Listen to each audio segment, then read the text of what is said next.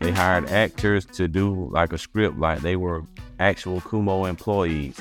And they're sitting in the break room and they're like, well, hey man, we don't need a union here at Kumho. We need to figure out a way to be able to quickly take advantage of the enthusiasm around unions. So I'm hoping that labor councils can play a larger role in organizing efforts. The organizing that has gone into getting us all here today on the first day of the longest strike on this campus since the stonemasons fought for the 8-hour day is a testament to the fact that we don't trust the senior management of this thing that we still call the university.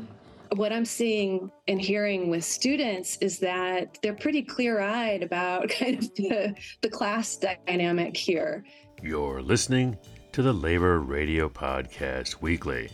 I'm Chris Garlock. On this week's show, Organizing the South and Why It Matters on Solidarity Works, a podcast from the United Steelworkers. Then, from the Valley Labor Report, what labor councils are and why they're important, with Nashville Central Labor Council President Vonda McDaniel. Next, we go to Australia, where the Solidarity Breakfast podcast brings us a voice from the Melbourne Uni strike. And in our final segment today, Save WVU, the Working People podcast talks with students and organizers at West Virginia University, which recently announced plans to dramatically cut academic programs and jobs in the coming year. That's all ahead on this week's edition of the Labor Radio Podcast Weekly. Here's the show.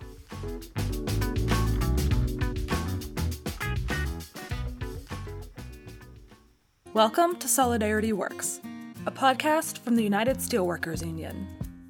We're here to have conversations and start conversations about the past, present, and future of the labor movement, as well as talk about some of the work the union is doing with USW activists leading the way. Make sure to follow the United Steelworkers Union on Twitter @Steelworkers, and subscribe to our podcast on your favorite streaming service like Spotify, SoundCloud, Apple Podcasts, and more. I'm Chelsea Engel, proud member of the United Steelworkers, and welcome again to Solidarity Works.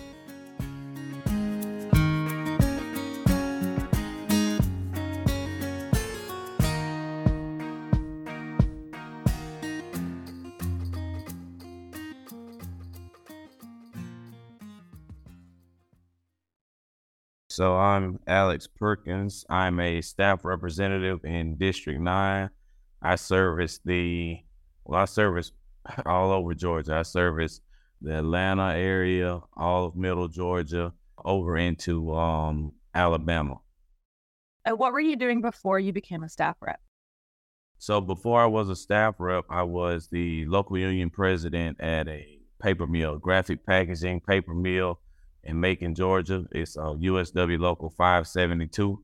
That's where I got my start. I got a lot of training. I really started most of my training through Next Gen. So the Next Gen program and the leadership development program of the Steelworkers. Super. So you're from Georgia. You worked in Georgia, so you're obviously very familiar with what it's like to be a worker there. And there are lots of exciting changes happening in Georgia right now, both with electoral politics and organizing. Let's go back to 2017. How did the Kumho organizing campaign begin?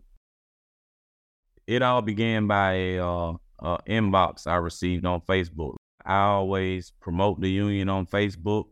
So after one of my posts, about reaching out and, trying to help people organize, I received an inbox from a guy named Mario Smith. He said that, hey, I was referred to you by someone, about getting a union. And I'm like, well, all right, when do you want to meet? And he was like, well, can we meet today? And I was like, well, all right, so we'll get together. And so I actually told him to come meet me at the bar to just have a discussion about it. It says, hey, some of my coworkers are outside on the patio. So we go outside and it's about 17 Kumho employees sitting outside on the patio. And we had like an unofficial union meeting there, and it kicked off the whole drive. I started meeting with them at my home local. I would meet with them in the afternoon, and then on my days off, I'll meet with them in the morning.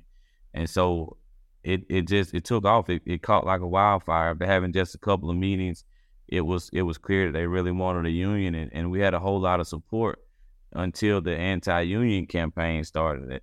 Now they really had an anti-union campaign. Yeah. So can you talk a bit about that, as much as you're able, about what are some of the tricks that Kumho pulled? Because it was a long fight.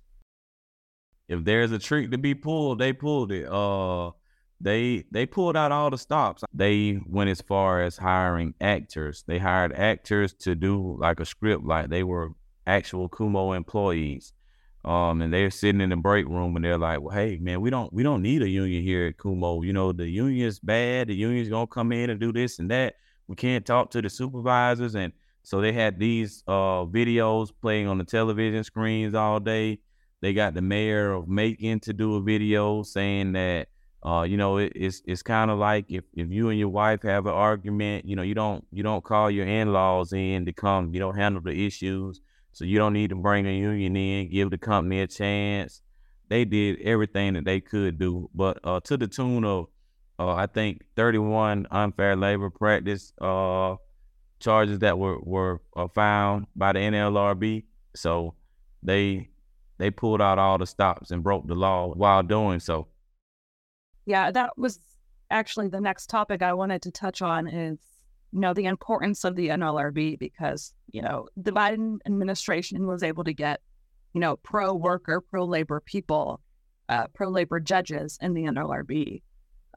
So can you talk a bit about the importance of the NLRB in organizing? Because I don't think it's something the average worker or the average person is aware of.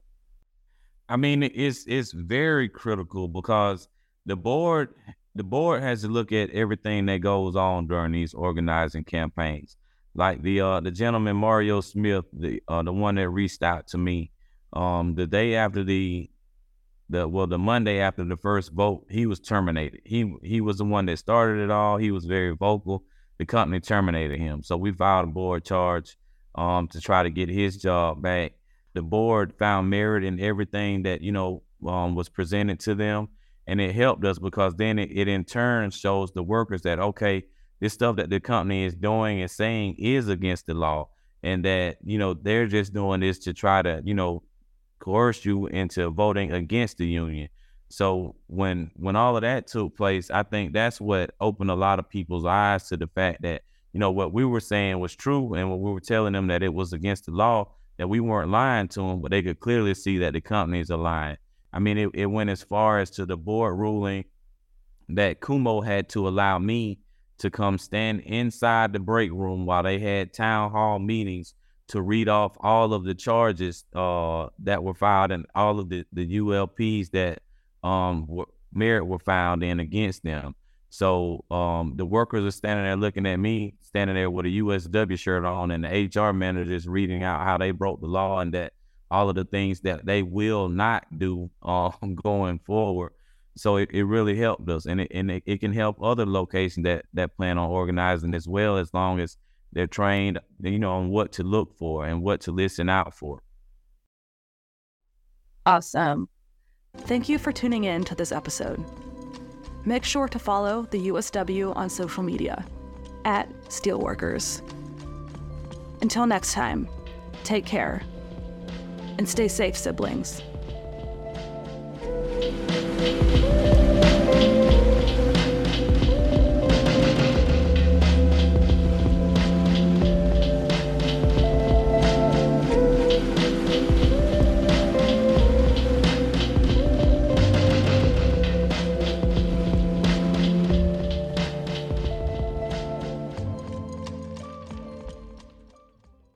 All you poor workers, good news to you.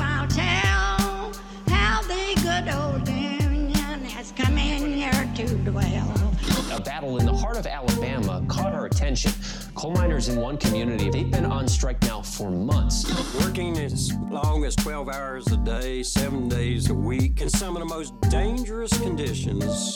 I really think that the labor movement is the single greatest force for democracy in the history of the United States. The story of Alabama is a story of not just resilience, but of militancy. I say no contract, you say no code. No contract, no contract. If we ain't all free, ain't none of us free. You're listening to Alabama's only union talk radio show, The Valley Labor Report, with Adam Keller and Jacob Morrison. Hey, good morning, y'all. Welcome to the Valley Labor Report. My name is Adam Keller, and this is Shop Talk. Today on the show, we're talking all about Central Labor Councils. And I'm really excited about this. We have Vonda McDaniel, president of the Nashville Labor Council, on this morning. So, Vonda, thank you so much for joining the show. Welcome.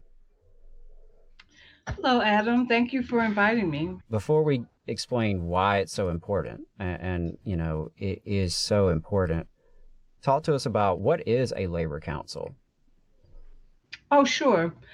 So a labor council is a federation, a federated body of all the unions in the area.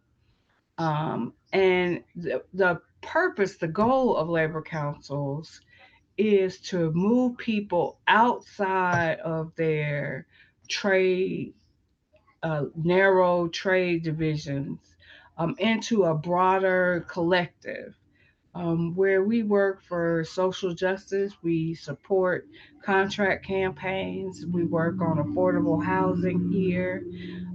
We are out in the community recruiting for our apprenticeship programs. So we have a apprenticeship readiness program.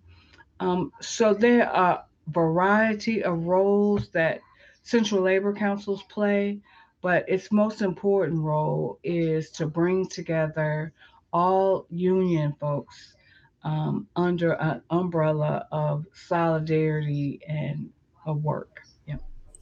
I was wondering if you could just tell us a little bit more about, you know, what are some of the activities, for example, that y'all have done in Nashville as a labor council? So our labor council is designed to elevate the role in the community of unions and the profile. And we've been working on that for several years. I became the president in 2014, but before that, I was the secretary of the Labor Council. And so we are very active in local campaigns, mayor, city council, school board. We have a pretty large jurisdiction. It goes all the way to the Alabama line, quite honestly, in that direction. But it also goes to the mountain, going toward Chattanooga, the Tennessee River, going toward Memphis, and Cookeville, going toward Knoxville. And so sometimes, you know, we pay a lot of attention to what is happening in Nashville. But we are really making an effort trying to build the capacity to have organizers that work in those rural counties as well, right, to knit together, you know, more solidarity and understanding among not just union members, but workers particularly. Do you have some ideas of things that you would like to do that you haven't done yet? Or have you run across any cool ideas across the country that other labor councils are trying? Oh, definitely. So we are in a moment where I think 80% of young people that had the opportunity, the poll came out, they would join a union.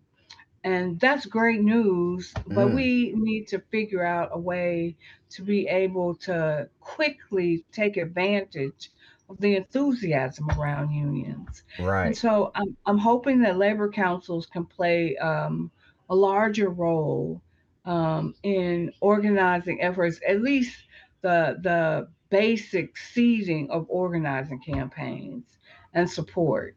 Often international unions they don't have the capacity, quite frankly, to everywhere they want a union to send, a organizer or 2 or 3 to help them establish their committees and do that.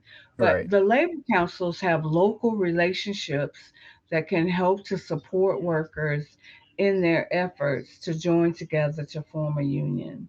And so I think that that is a role that traditionally maybe labor councils have only played a role at the end of the campaign when they're trying to bring it home. But I do think, and we are seeing across the country, that labor councils and even state federations are equipped to really support and add value to overall organizing efforts. And this is a moment we cannot let this window close. Yeah, I couldn't agree more. I mean, I think it is exciting, and it's a good problem to have when we have more interest than capacity right now. Well, Vonda, thank you so much for your time this morning. Really appreciate it, and keep up the good work in Nashville. Thank you, Adam. All right, folks. So that was Vonda McDaniel with Nashville Labor Council. Again, I can't emphasize enough, join your labor council. If your union's not part of a labor council yet, bring that up at the next meeting. Solidarity, y'all.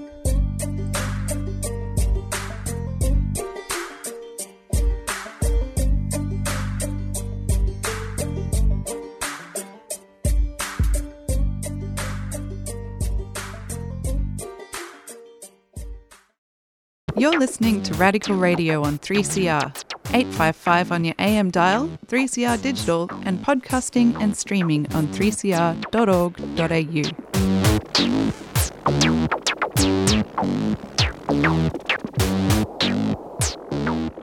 We're coming to the end of Solidarity Breakfast for another Saturday, but before we do, we can't go without doffing our hat to the remarkable strikers at Melbourne University. They've been out for, some are still out for 7 days. Different parts of the university went out for different lengths of time.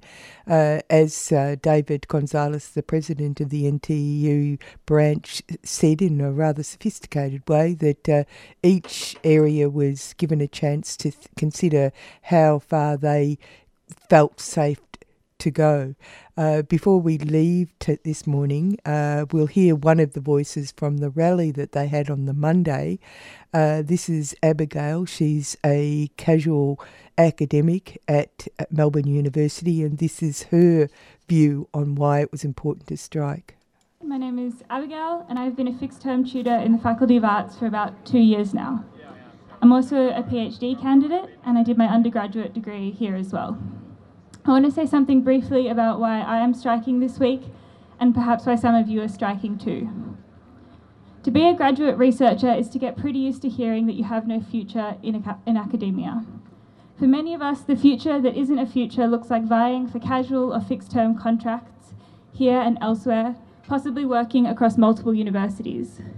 Aside from offering no financial or emotional stability for us and our families, the workload allocation of these contracts will make it almost impossible for most people, especially those with the demographic indicators you might imagine, to do the research required to be competitive for the few ongoing jobs that do exist. Then again, given the trajectory of the higher education sector here in Australia and around the world, we might ask what it would even mean to say, I work at the university in 20 or 30 years' time. Many of us continue with our work, knowing that there is no future, but wanting to stay as long as we can in spaces where we can read and write and think and teach. We continue with our work and try for a while to ignore the fact that this university is being run as a business, with little regard for any of those pursuits, that the essence of the thing that we're trying to hold on to has been hollowed out and set on fire. In some cases, we stick around long enough to see the people whose presence made the decision to stay seem meaningful in the first place burn out, be discarded, take jobs outside the sector, or lose the time and capacity to do the work that we need them to do. We all know that there are more PhD students than there are potential jobs in academia. That's not what I want to talk about today. Personally, my plan has always been to be a high school teacher, and other people I know have other plans. What concerns me is this. Most of the jobs that do exist in this sector are not good jobs or fair jobs or jobs which are conducive to actual thinking, learning, or teaching, and we are expected not to care, to complain about things at the pub, perhaps, but not to change our workplace for the better. If we stick around at all, it seems that we're supposed to do so quietly, for as long as we are convenient, tutor for 2 or 10 or 20 years without sick leave or parental leave, attempt to publish quality research with no time allocated in our workloads to do so, and finally, in many cases, to disappear. In other words, it seems we're expected to accept things the way they are out of a sense of loyalty, perhaps, to the people who make decisions about where to put new buildings or how to appear to securitize our workforce without compromising their profits. Maybe they hope that everyone will blame their own personal inadequacy or turn on one another. But management have miscalculated. We can see that the system is broken and we do care.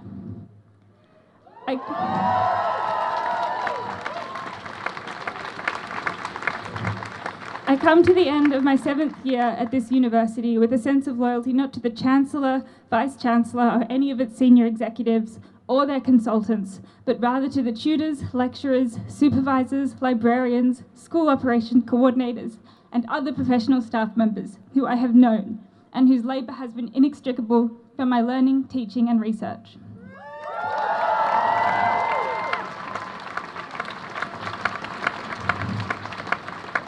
The majority of these people have been and continue to be systematically overworked and underpaid for the amount of work they do. The majority are insecurely employed and can't be sure they'll still have jobs at the end of this semester or in a year's time. Many of you are here today, as are many students, recognising the inextricability of your own positions from the working conditions at this university. I'm going on strike because regardless of whether I see a future working in higher education, I feel very strongly that I don't exist in a vacuum as much as certain powers would like me to believe that this is the case. The organising that has gone into getting us all here today on the first day of the longest strike on this campus since the stonemasons fought for the 8-hour day is a testament to the fact that we don't trust the senior management of this thing that we still call the university. We trust each other and we are strong together. We have organised from the ground up, locally and through hundreds, if not thousands, of one-on-one conversations, emails, phone calls, coffees and meetings. I have spoken with and organised with people who have been on casual contracts for decades in the same or similar roles and who have been unable to take out loans, plan their future or see beyond the months or even weeks ahead of them. I have spoken with and organised with people who had tens of thousands of dollars stolen from them at the time when they needed it most and only received some part of that money back as a result of the efforts of casual employees and union members at this university, whose work on the $45 million wage theft campaign has had ripple-on effects across the country. I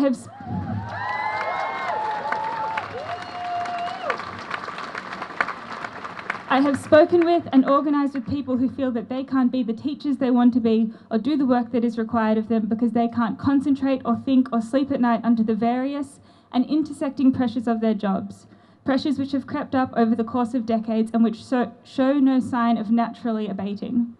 As a friend of mine said recently, we can all predict the way things will pan out if we don't strike. In coming together today on the first day of this unprecedented week-long strike, a strike we can vote to extend for days or even weeks if we have to, we are introducing an element of uncertainty. Maybe for a little while we can stop things from getting worse. Thank you.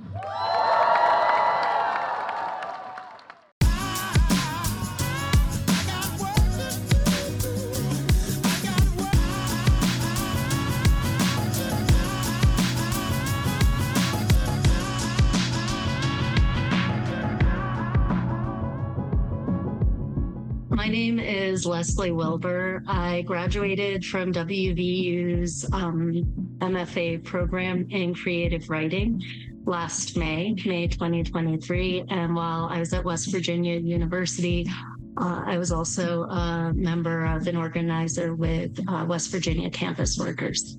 Hi, my name is Morgan King, and I'm a recent alum from WVU. I graduated a few years back with a bachelor's of civil engineering and a minor in political science. And since then, I've been fortunate to be a Fulbright scholar in Spain and a Marshall Scholar in the United Kingdom. Hi, my name is Jessie Wilkerson, and I am a professor at West Virginia University in the history department, and I've been here since 2020. I'm also a member of the West Virginia Campus Workers Union. All right. Welcome, everyone, to another episode of Working People, a podcast about the lives, jobs, dreams, and struggles of the working class today. Brought to you in partnership with In These Times magazine and the Real News Network. My name is Maximilian Alvarez, and we've got a very urgent episode for y'all today. As you heard, we are honored and grateful to have Leslie, Morgan, and Jessie on the call today, all currently or formerly affiliated with West Virginia University, which you have all no doubt seen has been in the news this past week, and it is not good news. In fact, it's incredibly devastating and horrifying news. And we've had a lot of folks asking us about it, if we could do an episode on it and hear from folks working on campus about what is going on at WVU with these massive proposed cuts to programs. Frankly, it feels like a lot of the university and campus community and the higher ed community across the country is in shock right now. And so we wanted to get Leslie, Morgan, and Jessie on, and I'm incredibly grateful to them for making time to do this, especially with everything else that they are dealing with right now. I want to communicate to people that what we are talking about here with WVU in Morgantown, what this institution means as a site of work, as a place of work upon which so many people's livelihoods depend. I would say that one of the things I find, well, there's a few things, but one of the things that I find particularly heartbreaking about the timing of this is when I think about my own experience, again, as a graduate worker in a 3-year program. Announcing this last Friday, the week before classes start, there are, I think about the people who are coming into my program, the MFA program, coming into other programs.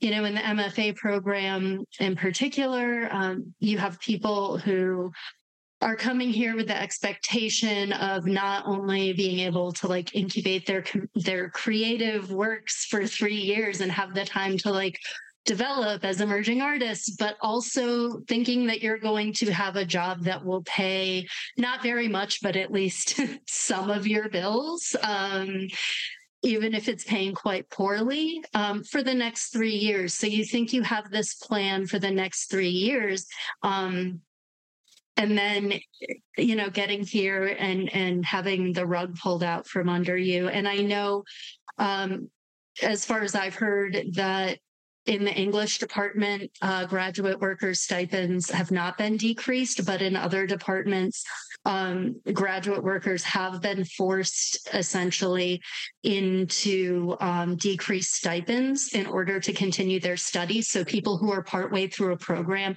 are being asked to sign new contracts. And I would really emphasize the fact, and not to go on about this too much, but I would really emphasize the fact that most of the graduate workers at West Virginia University are wildly undercompensated for their work. Again, in the English department, most of us teaching two sections per semester. In the MFA program, folks are making a stipend of $16,750. PhD students make a little more. The MA students make a little less. Can I just jump in real quick? Because I want to add another piece to what Leslie was talking about. Because Leslie's laid out what life looks like for grad workers whose stipends are very low and they have stagnated. And are lower than many of our peer institutions, and then we also have teaching assistant faculty who are on usually yearly or maybe a few years of a contract. They're not tenured, they're contingent faculty who also are making, usually around, I think, $50,000 a year. And then, of course, we talked about staff making $14, $15, $16 an hour. And I just want to contrast that with what's been happening at the upper levels. Over the last decade, the salaries of administrators have grown, and the number of administrators those offices have expanded, and those are people who on the lower end, I think, are making around $300,000. And then you have the president of the university who's making $800,000 and is getting retention bonuses I don't think it's every year, but maybe every few years. And so I think that's and I would be curious to hear Morgan talk a little bit about that as well, because I've seen on social media a lot of students pointing out the class politics of all of this. And I think that we keep hearing about enrollment declines, and we keep hearing about the pandemic funding is drying up, and it's been suggested that faculty are no longer valued by the people of West Virginia. And so it's kind of our fault that people don't really care about these programs anymore. And then meanwhile, you have these administrators who make a lot of money who also made decisions about the budget and who've left us with a massive deficit. And I think you pointed that out, Max, when you read the part about the deficit in the Washington Post piece. So WVU was on track to expand and spending a lot of money to expand. And then suddenly I think, it was February, I think, that we start hearing about, oh no, we have this projected deficit and we have to start layoffs kind of immediately. So, I think we hear all of these other reasons for what's going on. But what I'm seeing and hearing with students is that they're pretty clear-eyed about kind of the class dynamic here. We have a little short link you can go to called tinyurl.com/SaveWVU. I don't think this is distinctly about West Virginia. This is something that's happening at a lot of places already. And if it hasn't, it's probably going to happen soon.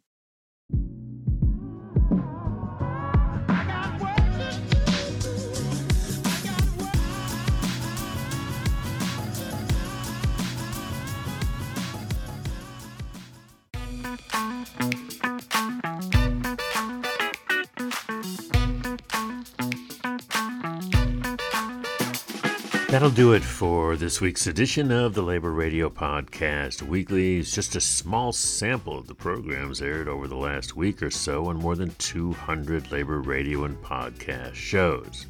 They're all part of the Labor Radio Podcast Network, shows that focus on working people's issues and concerns.